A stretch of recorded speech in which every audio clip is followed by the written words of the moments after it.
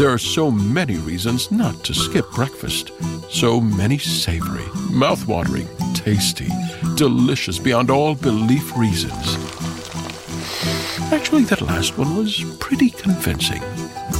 Stop by for a McDonald's breakfast. Mix and match a sausage biscuit, sausage McMuffin, sausage burrito, or hash browns, any two for just $2. Price and participation may vary, cannot be combined with combo meal. For centuries, us humans across many cultures believed that our surrounding walls have ears. Silently, they listen as we sleep, calmly eavesdropping our most intimate conversations. Now, we all know that is just a proverb and does not reflect actual reality. But for one family, it did. For months, a single father attributed the walls of horror to his daughter's runaway imaginations. Something sinister lurks behind our walls, his daughter would say. He never believed, that is, until those listening walls started to speak.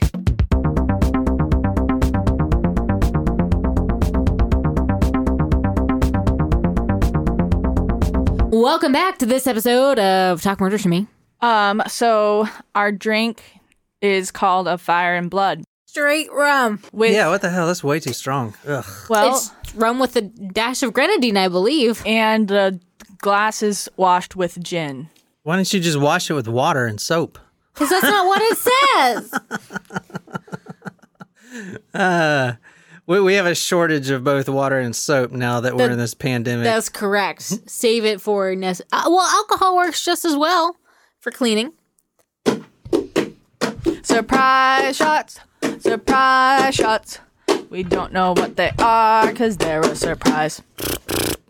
That tasted like red wine vinegar. Ugh, that was gross. Gross. But we did finish a bottle of something. This was a sweet and dry vermouth. I want to start this episode out by showing you a news clipping that I happened to just run into while doing this story. And about the story? No, it has nothing to do with this story, but it was right beside one of the news clippings that I pulled for this story. It was right to the right of it. And I was like, whoa, that's cool.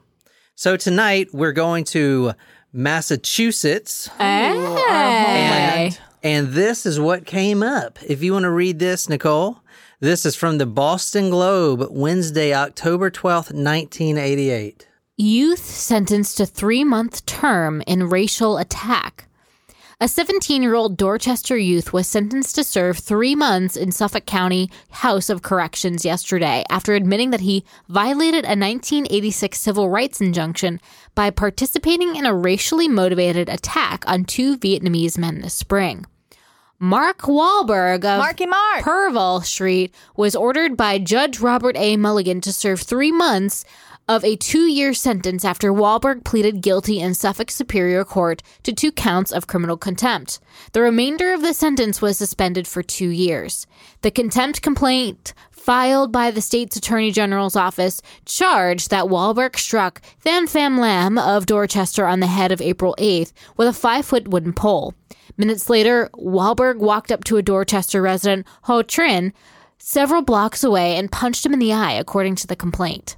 A judge issued a continuing civil rights injunction against Wahlberg 2 years earlier after the youth was connected with physical and verbal attacks on black elementary school children in Dorchester. So that's your Marky Mark up there. And I saw in 2017, I believe, he tried to get a pardon for these racial attacks, but it was turned down. And people were kind of mad about that. He's actually he really is back into his faith now. He's like one of the most famous Catholic people. Really? Other than like the Pope, you know.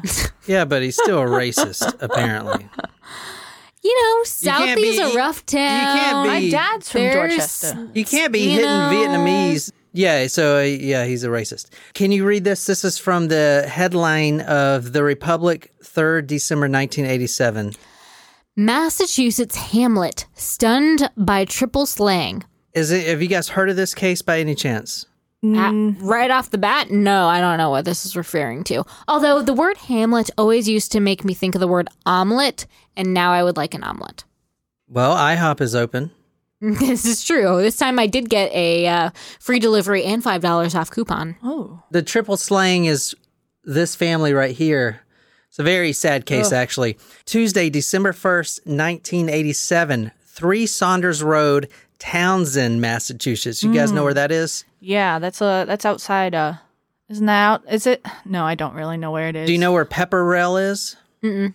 Okay. I would assume it's out Western Mass because I don't know where it is. Yeah, it is.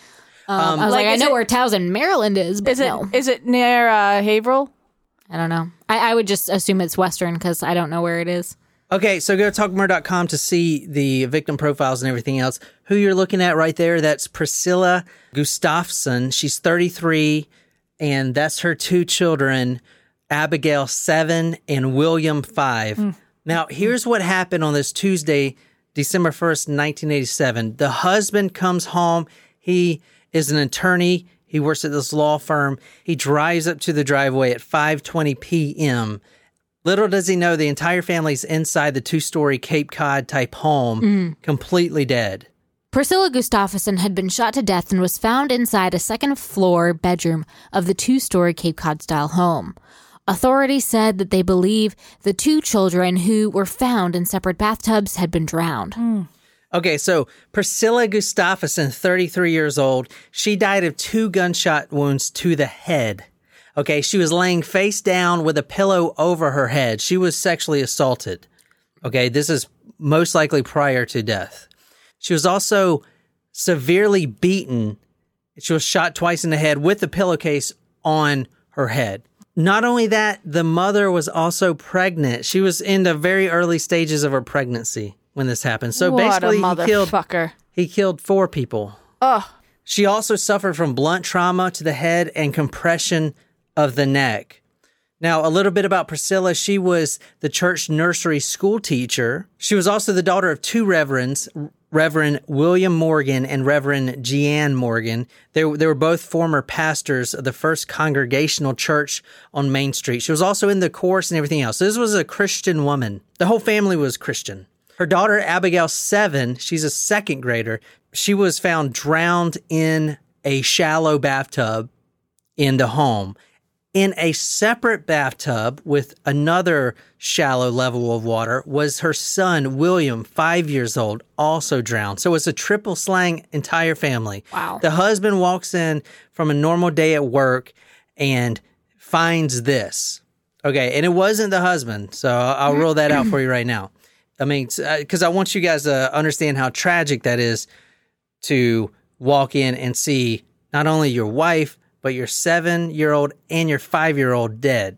That's like awful. Yeah. So it's very interesting that the killer, then whoever it is, has 2 different murder like types in one case. What do you mean?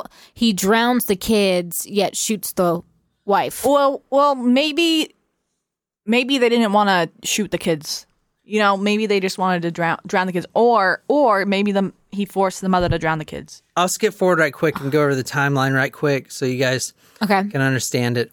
Now, the police think the slaying occurred between 3:30 and 5:20 p.m. One witness says that they saw Priscilla at 1 p.m. that day. She returns home from the babysitter picking up her son, William. The police believe that Priscilla and her son were killed first in the home. Now, Abigail didn't get home to 3:30 p.m. because she was walking home from the school bus. She's in 2nd grade. So the killer was in the house, most likely, at the time, and forced Priscilla on the bed, put the pillowcase over her head, and eventually shot her twice after he raped her. And then he drowns William and then waits for Abigail to come home at 3:30. She walks in, and then he drowns her too. I mean, if you think about the time that it takes to drown someone, like you gotta get the bath water running, enough water. Well, it was a very shallow. I mean, there's no pictures, obviously, thank God, but there's a very shallow. I know, but you'd think like, It's not okay, like if you they've fill got it a all the way gun up. and your intent is to kill. Plus, as a 5-year-old. Yeah, that makes it's- sense as it's to not why like- he would kill the mother first. I know, I get it's not that, a but fi- a like, 5-year-old's but why not wouldn't you shoot them? Like, if you have a He gun, did. He shot the mother twice in the head. I know, but why would you not shoot the child? Why would you I drown mean, it's a the child. He's not gonna. Like, I get that a child's not going to struggle, but like, okay, if you've already got a gun and you want to take like shoot somebody quickly. That's a very killing a child in that way seems very like personal. Yeah. Like that takes time. You have to look at the child. Like, we've covered some child murders before, and I just think that it's strange that it's two different methods of killing. Well, no one knows this for sure, but maybe I'm looking too much into it. They weren't all dead, and then Abigail gets home. I don't know if that helps you out at all. And then he kills all three. No one knows because he said he was innocent, but he's obviously guilty. He who must not be named yet. Now, this is going to be very important because of this case. I mean, there are other triple homicides and everything. So, what makes this one stick out and kind of grab my attention? The police suggested evidence of a, quote, ritualistic killing. Okay, so I'm going to go back to that later. Mm-hmm. But just think about that. Okay, ritualistic. And this is during the time of the Satanic Panic. Yes. Our theories may be working. 1987 actually is when this happened. So this is in the time frame. So that the cops were automatically thinking this has got to be some sort of cult thing or whatever. We're asking people to think back about the events of Tuesday afternoon and comb their memories for anything remotely suspicious they may have seen, said Middlesex County District Attorney Scott Harshberger during a news conference at the town hall Wednesday morning. Before we go any further, I want to kind of go over the victim background from what I can find in the newspapers. So the neighbors described the family as, quote, pillars of the community. They're active in the Townsend Congregational Church and the town's Couples Club, which is like a social charity organization. And one neighbor said this about the entire family. This is from the Boston Globe, 3rd of December, 1987. They were a very happy, very close family, said a relative who asked not to be identified. The relative who lives in upstate New York, she said she had seen the Gustafsons in May when they had vacationed at her home. They were very excited about the couples club and said that they had made many good friends, said the relative in a telephone interview. It seemed that they had found a niche and they were well adjusted. This is stunning. Neil Lund, minister of the Congregational Church, said they weren't your average nice people. They were role models. That's what makes this so hard. So it's a very tragic case. Now, who do you think the killer is? Like, who would do this, and why would he do this? Was this a random kind of robbery, or what? What do you guys think? No. This one actually kind of reminds me of the Leaf Killer. Remember how he went to that family's house and he ended up killing the kids as well? That one was random, but he chose them. Like, he didn't know them personally before. Yeah. So maybe he just, whoever killed them, for whatever reason, targeted them. I don't know. Something in my gut is saying that it was that pastor that we just quoted. What? Ooh. What the fuck? Things took a turn. I was about to do a Catholic murder today, too. There's like this pope, not pope, but like one of the... Cardinal? I don't know, whatever. Archbishop? Bishop? Priest? I don't know. One of the minions. Someone. This is from the Boston Globe. The headline is, Suspect in Slayings is Captured. How old do you think this kid is? Oh, you gave something away. Gave something away. Go ahead and read this, Nick. I was going to say 22. Go ahead and read that, Niqueezers. Daniel J. LaPlante. Very close to my last name. Awkward. Daniel J. LaPlante, the 17-year-old Townsend youth who allegedly murdered a mother and her 2 children in the Townsend home, was captured last night as he hid under a dumpster outside a lumberyard in Ayer. LaPlante's arrest shortly after 6:30 p.m. ended one of the state's most intense manhunts in recent history. So this is a 2-day manhunt. Now, after the first day, literally within 12 hours, they knew who did this. Oh, well, he must Everyone knew who did this. Well, he's young and amateur, clearly doesn't watch Forensic Files. Well, yeah, but I'm going to show you why in a minute. Is he responsible for watching the kids? Oh. No, he's not. No, you wouldn't trust this guy to watch your... Okay. I wouldn't trust this guy to watch my pet turtle. That was my theory before you said that kid was that maybe it was like the babysitter. No, that's a good theory, but I wouldn't... I mean, as soon as you hear about this guy, you wouldn't trust him to watch your pet viper or whatever. Oh, no. Who owns a snake? The Boston Globe quotes, a couple hours after Danny LaPlante, which I'll call him Danny from now on, is alleged to have used his hands. So there's a few hours after he kills the mother and then drowns the 2 kids in separate bathtubs. A few hours later, quote, a couple hours after Danny LaPlante is alleged to have used his hands to snuff the life out of a 7-year-old Abigail Gustafson, he used those same hands to tickle his 6-year-old niece at her birthday party. That's a sick fuck. Yeah, that is a really sick fuck. So you wouldn't want this guy babysitting at all. No. I mean, this guy is fucked. I'll tell you that right now. This case gets fucked real quick. Excellent. All right, go ahead and read this, Jen. By 5 o'clock last night, the search had concentrated on an area surrounding the Moore lumberyard and Air, where LaPlante had been traced after a registry of motor vehicles police officers saw him in a van that had been taken from a Pepperell woman earlier. Littleton police officers Scott Corneau and Paul Barada said they and a state trooper spotted... Did you say trooper? She's doing her Boston accent right now. Have you just noticed? I've been doing it the whole time. I was letting you roll with it. Yeah, I was waiting to see. I was waiting to see when you guys were going to comment on it. I didn't realize she said trooper. Go ahead, Jen. Take it away. Speaking my native tongue. Littleton police officers Scott Corneau and Paul Barada said they and a state trooper spotted LaPlante hiding in the crawl space beneath a large industrial dumpster outside the lumberyard. Yeah, I hear it now. You're not going to get out. We just told him you're not going to get out. So he came out and he laid down on the floors first, said Barada. Okay. This kind of reminds me a little bit of the manhunt after the marathon bombing. Mm-hmm. Man, that was a crazy watch when he was like laying down in the boat. Damn.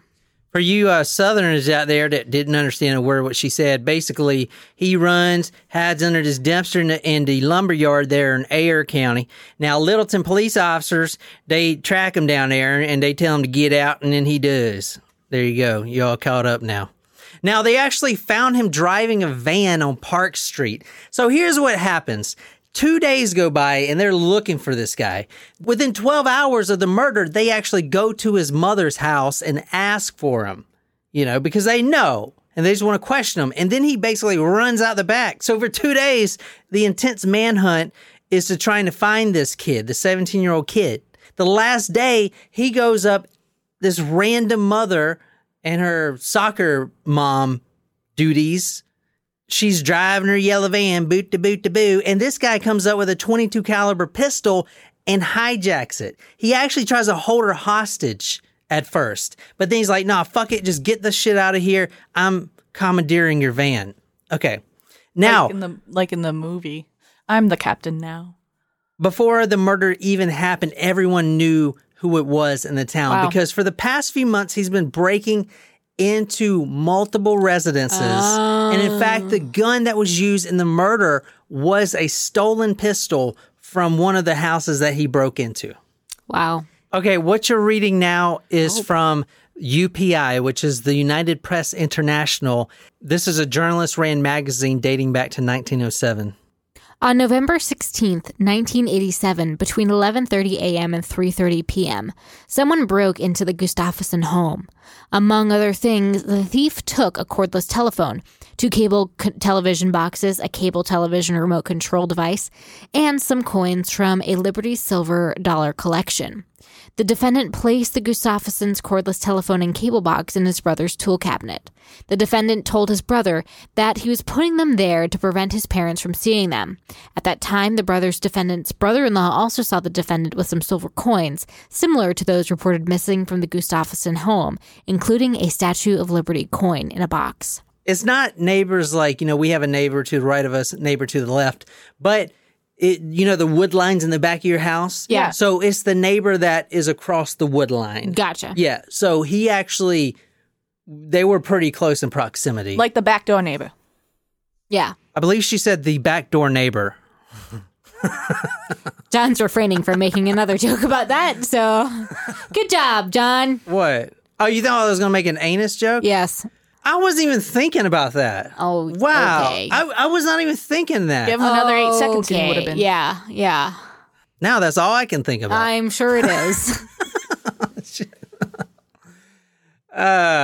When they went to those woods that separated him and the Gustafsons, the police found a shirt, like a bloody shirt, that had a pair of gloves wrapped in them, like the black leather gloves. But here's the thing. Like OJ? But here's the thing about the gloves. He's leaving his gloves and his shirt. Oh. The thing about these gloves is when the police, they unwrapped them from the shirts and they picked up, the middle finger or whatever. Yeah. And bath water came out. Oh, my God. Yeah. He has never seen an episode of Dateline. This kid definitely didn't go to Boston College High. No. Also inside the shirt rolled up was a family nameplate that said Gustafson's. It was actually taken as a trophy from the victim's home. God. Now, let me talk about the murder weapon. It was a .22 caliber handgun. Am I safe to assume that this fella has a perhaps low IQ? No, he sounds more like a burnout. Yeah, maybe pothead or something. I didn't even show you any pictures yet, did I? No.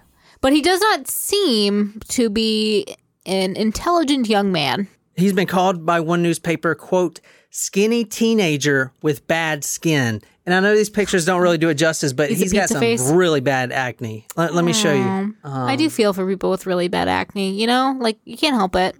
He killed 3 people. Oh, yeah. I mean, aside from that. This is a good picture. He's like a giant in that photo. He's got bad skin. Yeah, he does have bad skin. Look at that smirk. What a mother. A drug addict? No, he's a teenager. No, he's not a drug addict. Oh, because he has pockmarks. Yeah, but he's 17. He's 17, yeah. Not to say that 17-year-olds can't be drug addicts, but you associate the acne with his age. Okay, let me see. Either. Could be either. What I'm reading... Combination skin. What I'm reading now is from the Commonwealth versus Daniel LaPlante. Quote, she died as a result... This is talking about Priscilla. She died as a result of 2 shots at close range with a .22 caliber firearm. The shots were fired through a pillow which lay on top of the victim's head. I have a trivia question for you guys. Go ahead. You know how... So you said the Commonwealth... Massachusetts is a Commonwealth. What other state is part of the Commonwealth? Rhode Island. Vermont. False, both of you. It's Maine. I was closest. You're both right wrong. Geographically. They found 2 shell casings in LaPlante's home that matched the gun. They also found a used condom in his home and a condom at the residence of the victim. There was also a lot of sperm literally everywhere. He was a teenager. How many times... No, I don't know if I want to know that answer. No. Never mind. Nope. Don't. Although I will say... How many times can you jack it? Yeah, a day. Like as a teenager. 18. Ew. Is that your record? Is my record. In all seriousness... At Giant Eagle, My Perks means earning perks and dollar rewards fast. Plus, big savings down every aisle with new lower prices on thousands of items. More perks, easy savings. Now that's rewarding. There are so many reasons not to skip breakfast. So many savory, mouth-watering, tasty, delicious beyond all belief reasons. Actually, that last one was pretty convincing. Stop by for a McDonald's breakfast. Mix and match a sausage biscuit, sausage McMuffin, sausage burrito, or hash browns, any 2 for just $2. Price and participation may vary, cannot be combined with combo meal. Naquizzle, read this. This is from the Commonwealth versus Daniel LaPlante. There's a lot of L's here. Carolyn LeClaire, a chemist with the department... I gotta say it. Don't do the Boston accent. It's gross. Yeah, gross. Carolyn LeClaire, a chemist with the Department of Public Safety. It sounds uneducated. No, it doesn't. Sounds great. It does. No, Actually, did you know that the New England accent is the original English British accent? Yeah. Carolyn LeClaire, a chemist from the Department of Public Safety, found semen and sperm cells near one of the corner of the bedspread and a portion of a condom on the floor beside the bedspread. In the bedroom closet, LeClaire found a knotted brown sock dampened with saliva, consistent with having been used as a gag. She also found 7 ligatures, a necktie, a sock, stockings, and pantyhose, which had been knotted and cut. In the bedroom, police found a nearly full bottle of beer that apparently had been taken from the Gustafson refrigerator. In the kitchen wastebasket, police found several pieces of paper which were torn from the pages of a pornographic magazine. All right, I got one thing to say that I didn't notice before. I saw in the newspaper that there was a condom found in his home as well as a crime scene. And I was like, well, what did he use? Does he jerk off in his... But if you look at this, I didn't condoms? notice this before, but it says a portion, that second line, and a portion of a condom. So what he probably did was rip it, half of it, and took one half for a souvenir. Oh, that's If He's you weird. taking think a about lot it. of souvenirs. Because who would have a portion of a condom? You got to rip that shit in half to get a portion. That is not like... Oh. So that's the first time I noticed that. And I Also, read like, through this before. Why but would I you didn't- carry that around in your pocket? Well, it's a souvenir. You know, he's got the nameplate from the house, too, and the shell casings. Okay, so that's like an appropriate souvenir, but not the condom. Well, nothing is an appropriate souvenir. I'm but- just saying, like if you went to the zoo. Question. I mean, how is this guy? You already said that he maybe let it slip that he was like saying he didn't do it. There has never been more evidence at a crime scene no shit. in a story that we've covered. He's got condoms, semen and sperm cells. He's got a beer bottle that would also have his saliva on it. He's taken several trophies. And Like, what the fuck? And he's a neighbor. Like, what I didn't point out is that I didn't go into is the search dogs actually went right to his house. I mean, it sounds through like the woods to his house. Like sat right by the porch. It was like, all right, he's probably in there. I'm assuming this is these are his first and only murders because they he clearly could not have done anything else. And I want to say in 2017, I believe, he requested basically an acquittal to get out of prison. So he may get out of prison because he was a minor at the time. I'm just keep that in mind. Because this story isn't crazy yet. This story is nowhere near where I'm about to take it. I'm about to take it to a different level. Yeah, this story's crazy. Okay. I was like, this is a bada bing, bada boom type story. No, it ain't bada bing. It's the bottom. What the shit? I feel like I'm going to need another drink then. Before we move on, I want to say the gun was actually found by the husband on April 7th, 1988. So the next year. Where did he find it? He found it in the glove compartment of a Jeep Cherokee that they had like in the back that didn't work. You know, you got an old junker car that doesn't work. It was in the glove box of that Jeep Cherokee. Wow, that's weird. I mean, I'm assuming they would have had enough evidence to convict this guy without that, but... Oh, yeah, and I'll get to that, but he was convicted of 3 life sentences. But that's not the weird thing about this case. We're about to go into what the weird thing is. So if you want to read this is from the Boston Globe. LaPlante's lawyer and LaPlante's relatives see not a monster, but a confused youth who is not capable of the brutality the authorities say LaPlante perpetrated after breaking into the Gustafson home on Saunders Road Tuesday afternoon.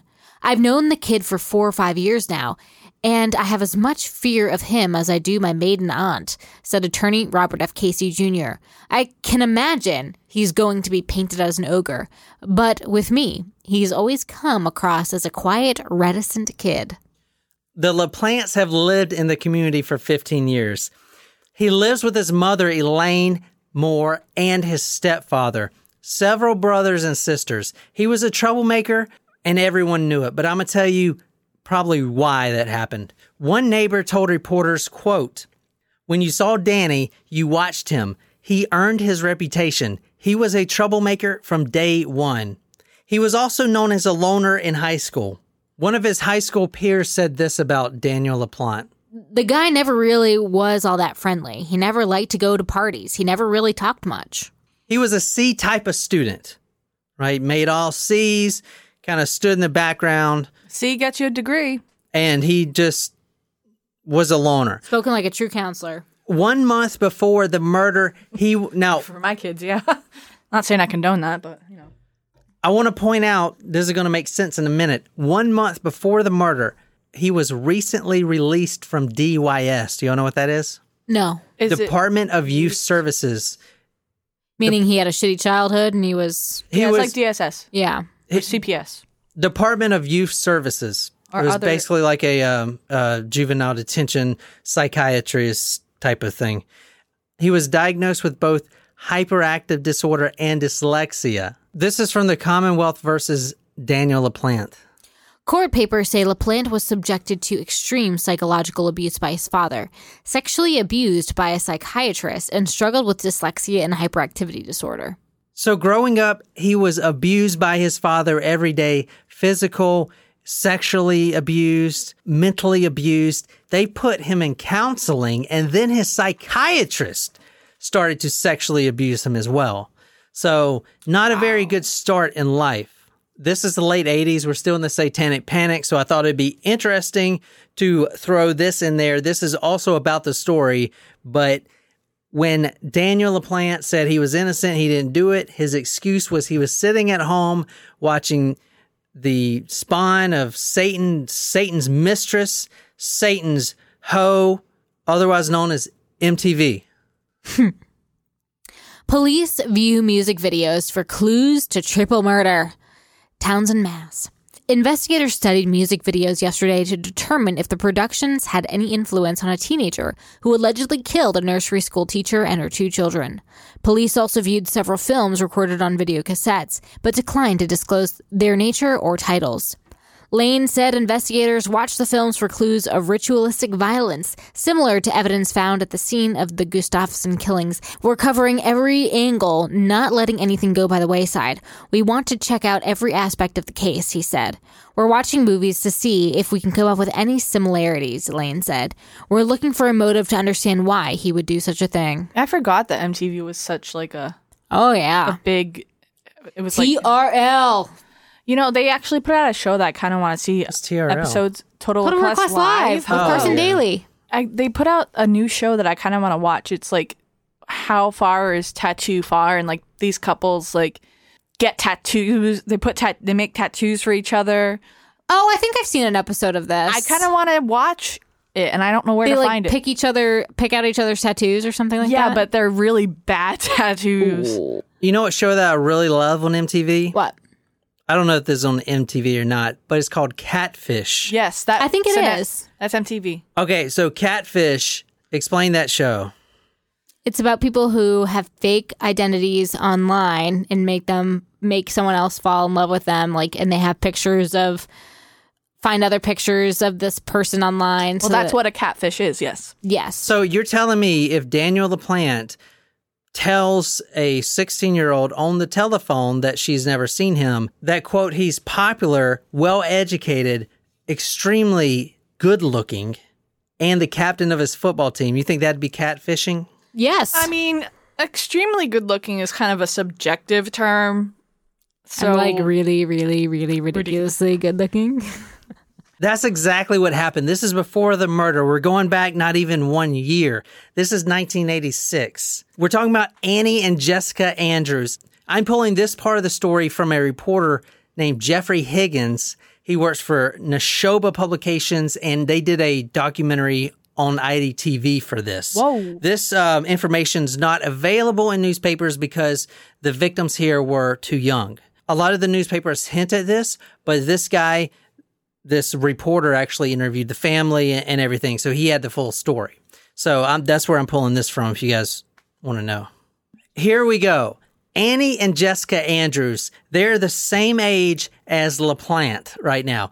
In 1986... No, they're not twins, but LaPlante is 16 at the time. This is 1986. Annie Andrews is also 16. She has a younger sister. I think the younger sister was 13 at the time. They meet Danny, but not in person. They actually go to separate schools.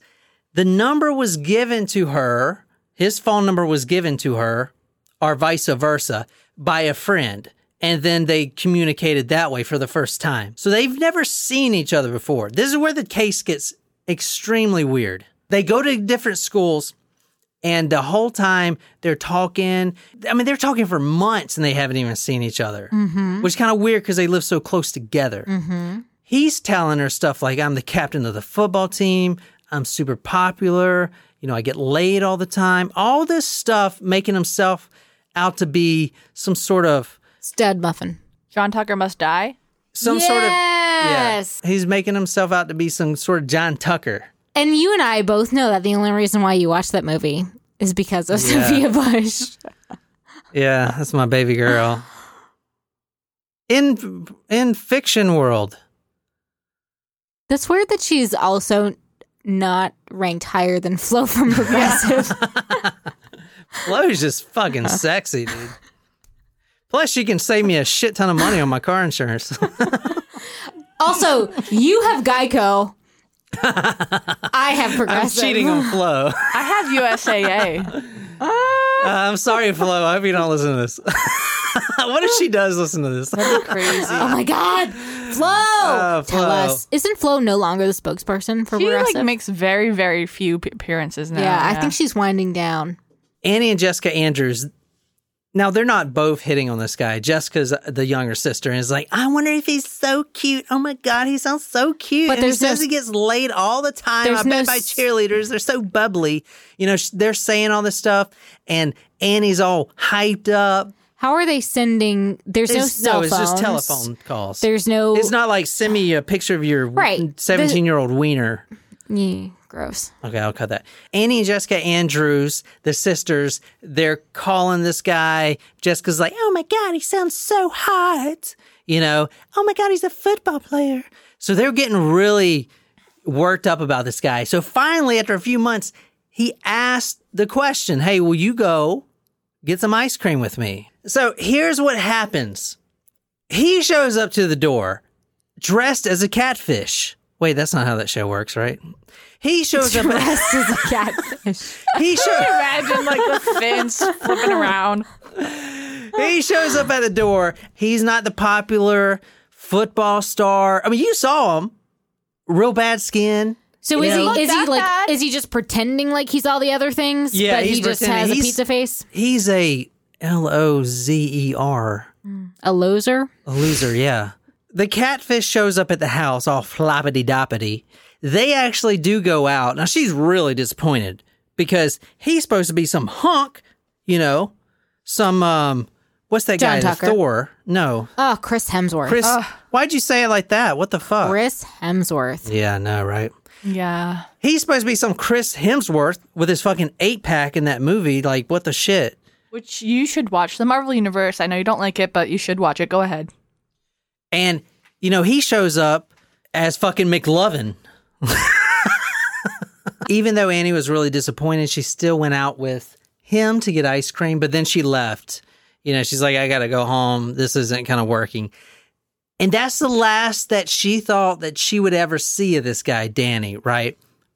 I also need to point out, around this time, both Annie and Jessica, their mother had just passed away from cancer. Oh. Just recently passed, and they are both grieving. Now, even though she's going out with this guy, she's still in the grieving process. She leaves and goes back home and doesn't think anything else about it. That's the last time I'm going to see this guy, never again. You know, it didn't work out. You know, he was a nice guy, but it just wasn't my type, yada, yada, yada. Let's go our separate ways. Since the sisters are grieving their mother, they decide to try to communicate with her through a Ouija board. Now, the father doesn't know yet. The father, a single father now, he's actually a bus driver. He's working overtime as it is to support his 2 daughters. They actually hold a seance and try to talk to their dead mother. And it works. Using the Ouija board? Using the Ouija board. Those things are fucked. You don't fuck with that shit. Agreed. I mean, I feel like every time you play with a Ouija board, somebody is actually moving it, but, you know, don't disturb it. I've never actually had my hand on a Ouija board because I don't fuck with ghosts. We should get one. No, absolutely not. Why? They sell them at fucking Toys R Us. How bad can they be? Well, Toys R Us are closed now, number 1. Number 2, once you use a Ouija board, you open the portal to the undead. Oh, my Lord. Here we go. I mean, every time I've ever played, quote unquote, played on a Ouija board, somebody has been very always clearly moving the thing. So I don't really believe in them, but I don't encourage, if there is supernatural experiences, to fuck with me. Okay, Nicole, so here's my challenge to you. So you get a Ouija board and you play with it outside of the house. You can go in the middle of the street or once in the neighbor's yard, but not inside our house. And you can play with it and have your hands on it by yourself and not move it. And you tell me. It won't move. I guarantee you it won't move. Have you tried? Yes. It won't move, Jen. I have tried. When I was younger, like being like, oh, you move it like it doesn't move. You know why it doesn't itself. move? Because fucking physics. It doesn't move. Something doesn't just move unless something pushes it. Well, What the fuck? well, as someone who has been affected by paranormal activity multiple times in their life, Here we go. I am not about to fuck with a Ouija board. We all know Patrick Swayze comes in your room every night and fondles you. You know, you wish you were fondled by Patrick Swayze. Y'all do the clay together. All right, so they do a seance and it works. It works. Y'all didn't hear that? It works. It works. They actually get a response from the mother. The response comes from tapping on the wall, the boom, boom, boom, boom.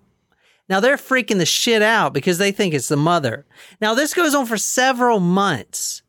Several months this goes on. Not only the tapping on the wall, but turning light switches on and off. You know, the TV cuts on, cuts off. And this is, of course, when the dad's not home. For months, there was tapping on the wall, just supernatural stuff, and they would tell the dad about it, but he didn't believe it because, you know, and the police were called several times, but they are grieving and people handle things differently. It gets so bad that the sisters start noticing writing on the mirror. The mirror says, like, I'm in your bedroom waiting for you, kind of like that Scream movie or whatever. Mm-hmm. Or I Know What You Did Last Summer. The police get there, and they see it's just tomato ketchup. So the father thinks it's the daughters. And they're like, it's not me, Dad, I promise. You know, there's something really here. This goes on for months, and the father does not believe both the daughters. Until one time when there was another writing on the mirror, and a lot of shit was going on. Things were banging around everywhere, lights going on and off, all kinds of shit. The father comes home and it's like, I'm putting an end to this right now. I'm going to prove, you know, you guys are doing this and making this up. So he goes upstairs and he kind of gets this weird feeling. Something may be in this house, like a demon or something. Mm-hmm. And he walks into his own bedroom. He walks in the door and he's like, huh? Because standing right at the bed, turned around so he can't see, is what he thinks is his wife. What the fuck? She's wearing the wedding dress that was hanging up in the closet. And she's just standing there. And the dad's like, oh my God, what is this? So she slowly turns her head around. And then he sees her face. And it's Daniel LaPlante. What? Wearing his wife's wedding dress with Indian war paint on his face, wielding a hatchet. What the fuck is wrong with this kid? Jeffrey Higgins, a reporter that covered this case, said it best when he said, quote, the father was confronted by a boy wielding an axe while wearing his wife's dress and brandishing war paint. So this is before he was taken into custody for the murder? Yeah, this is before. This is about 8 months before. He hasn't murdered anyone since then. This is why, if you remember when I said when he murdered that family, he's been out of the mental institution for about a month. So he just got out for doing this crime. Now, he did get arrested right after this. And it turns out all those bumps and all those lights switching on and off and everything else, he was actually living in the walls of the sisters. How can you live in the walls? Like, what the fuck? I mean, aren't they not even wide enough for a human to live in? Aren't they only for, like, rats and Where stuff? did he, like, get in? Like, how did he get access to the walls? Did he, like, shower? How did he eat? Like, was he raiding their stuff? Like, Yeah, he was raiding their stuff. He didn't eat it. I mean, he didn't shower at all. Ooh. well, that's gross. I would imagine then you would smell something as rancid as someone not showering. Yeah, it would probably smell like a rat died in that wall. Unless he was skipping school and showered during the day. Ooh, maybe. The Pepperell Police Department Secretary, Kathy Plummer, says, quote, he was hiding in the closet when they came home and he chased them into their bedroom with a hatchet. The guy was swinging a hatchet and he had his face all painted up. Like, what made him do that? Was he obsessed with the girls? Yeah, he was obsessed with them. Did he get rejected on their date? Yeah. Shit, like, that's not okay to do that, you know? You need to He's find... got fucking mental problems. He's been molested by... So What clear makes that him he safe is for society disturbed. now? Huh? What would make him safe for society now, then? Like, I'm sorry, but there's nothing that I think would make him say, like, oh, yep, this guy's cool to be out and about. Killed 3 people. He had to stay in Bridgewater Hospital, right? He had to stay there, and then, he leaves, and then he comes out, and then he commits a triple homicide. Well, whose fault is Quadruple that? How about homicide. it's the state's fault? Why? But it's his fault. Because they fucking let him out. This guy lived in someone's fucking walls for 3 months. I don't disagree with that. Pretending to be the dead mother that died of cancer. So it would be the state's fault again if he was released from prison and then he goes and commits another murder. I know, but he wouldn't have committed the murder in the fucking first place if they didn't just fucking release him. I 100% agree with that. Okay, it's the fucking state's fault. It's the state's fault for releasing him. It's his fault for committing the crime. Yeah. It's not. I don't think it's fully his fault. He's fucked up in the head. Yes. Not to the point where you murder someone. He was 16 at the time, and he gets charged with armed assault in a dwelling, breaking and entering, malicious injury to a property, and armed burglary. He goes to the Bridgewater Hospital, where then he was released to commit these 3 murders a few months after he was released. Fun fact that hospital's closed. No, like the mental hospital. Oh, really? Wow. Is closed. Also, the Taunton State Mental Hospital is closed too. At the trial, he pleads innocent to all the murder charges, and he was actually sentenced to life in prison for each one. He did say he feels sorry about the murders. He says, quote, "I murdered 3 innocent people. I do not have words to fully express my profound sorrow, but I am truly sorry for the harm that I have caused." But on the same token, between when he was sentenced in 2014, now he says he's changed since then, but he did convert to Wiccanism while he was in the prison. I mean, he's still in the prison serving his time.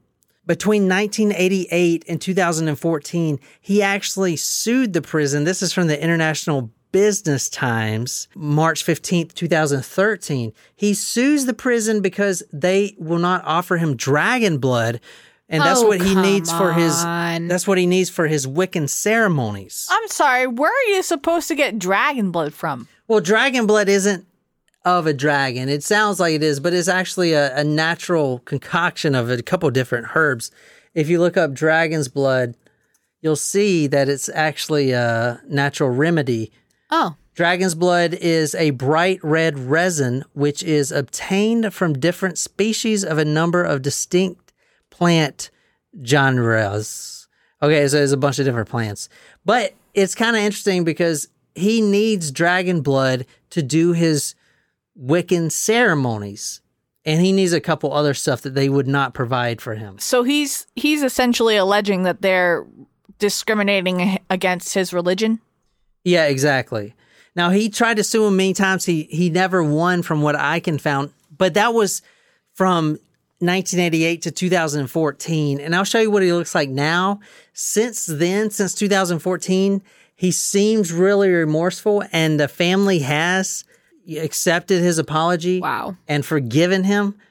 And he's trying to get out of prison right now because he was a minor at the time of all this. Now, he's not serving time for the being in the walls and being a fucking creep. He's serving time for the 3 murders. But that's him now. Wow. And he says he's changed and everything. But, who knows? A lot of people think he's just lying and he's just trying to get out. I mean, I get that people can change, and I get that he was a minor. I'm sorry, but no. I'm not sorry. No. If you enjoyed this episode, be sure to hit that subscribe button on whatever podcasting app you use. If you like this story, you can follow us on social media, Facebook, Twitter, Instagram. If you're absolutely obsessed with this podcast and want to become our stalker, go to talkmurder.com/join, become a Taco Supremo. Get a badass t-shirt, sticker, swag, a lot of love, shout it out all over the place. Tell me what story you want me to do. I'll research it, dedicate it to you on the Talk Murder Me podcast. My name is John, here with Jen and Nicole. And until next time, good night, you lovely, lovely people.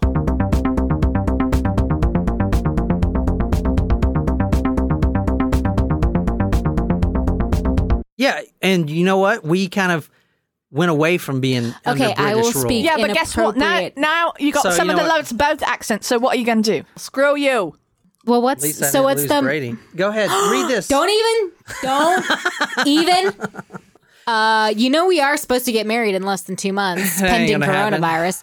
Excuse Everyone's me. dying out there. What the fuck? They're not dying. We're gonna have zombies show up to the fucking the day is not about you, Jen, but other than that, hopefully the day happens. It's not about you, Jen. It's about me. What the fuck? This is true. It is about you, John. It's not like send me a D pic or a V pic. Who sends V pics? Vagina pic. Yeah, I know. Who sends that? You'd be surprised. What the you fuck? send B pics. Everyone's B pics? Butthole pics?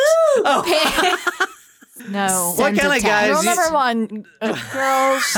Don't do it, ladies. I hope that none of my students listen to this, right? Obviously. Girls do it. But That's the best otherwise, way. you're about to give them the best advice But ever. if you are, I can't control it. So, just don't send pictures. Do it. Let them, keep them wanting. I remember when we first started dating, John asked for a picture, but he wasn't asking. I asked for the butthole picture. No, I don't know if you were Right off the asking. bat. I don't know if you were asking for a sexy picture, but you sent me one of you at the gym, and you're like, send me a picture. This is week 2 of us knowing each other, and I was like, no, I don't do that. I was like, but sexual pictures of yourself that could go everywhere. if I buy this car off eBay from Seattle, they need to send me pictures. Okay, no. Yes, before I buy it. Nay. nay. So the bottom line is, girls, snappity snap. No, the bottom line is I prefer to use the term spiritual, but not religious. Okay. Spiritual, not religious. You're going to hell, Nicole. So are you. Well, fuck that. Hell yeah. There are so many reasons not to skip breakfast. So many savory, mouth-watering, tasty, delicious beyond all belief reasons. Actually, that last one was pretty convincing.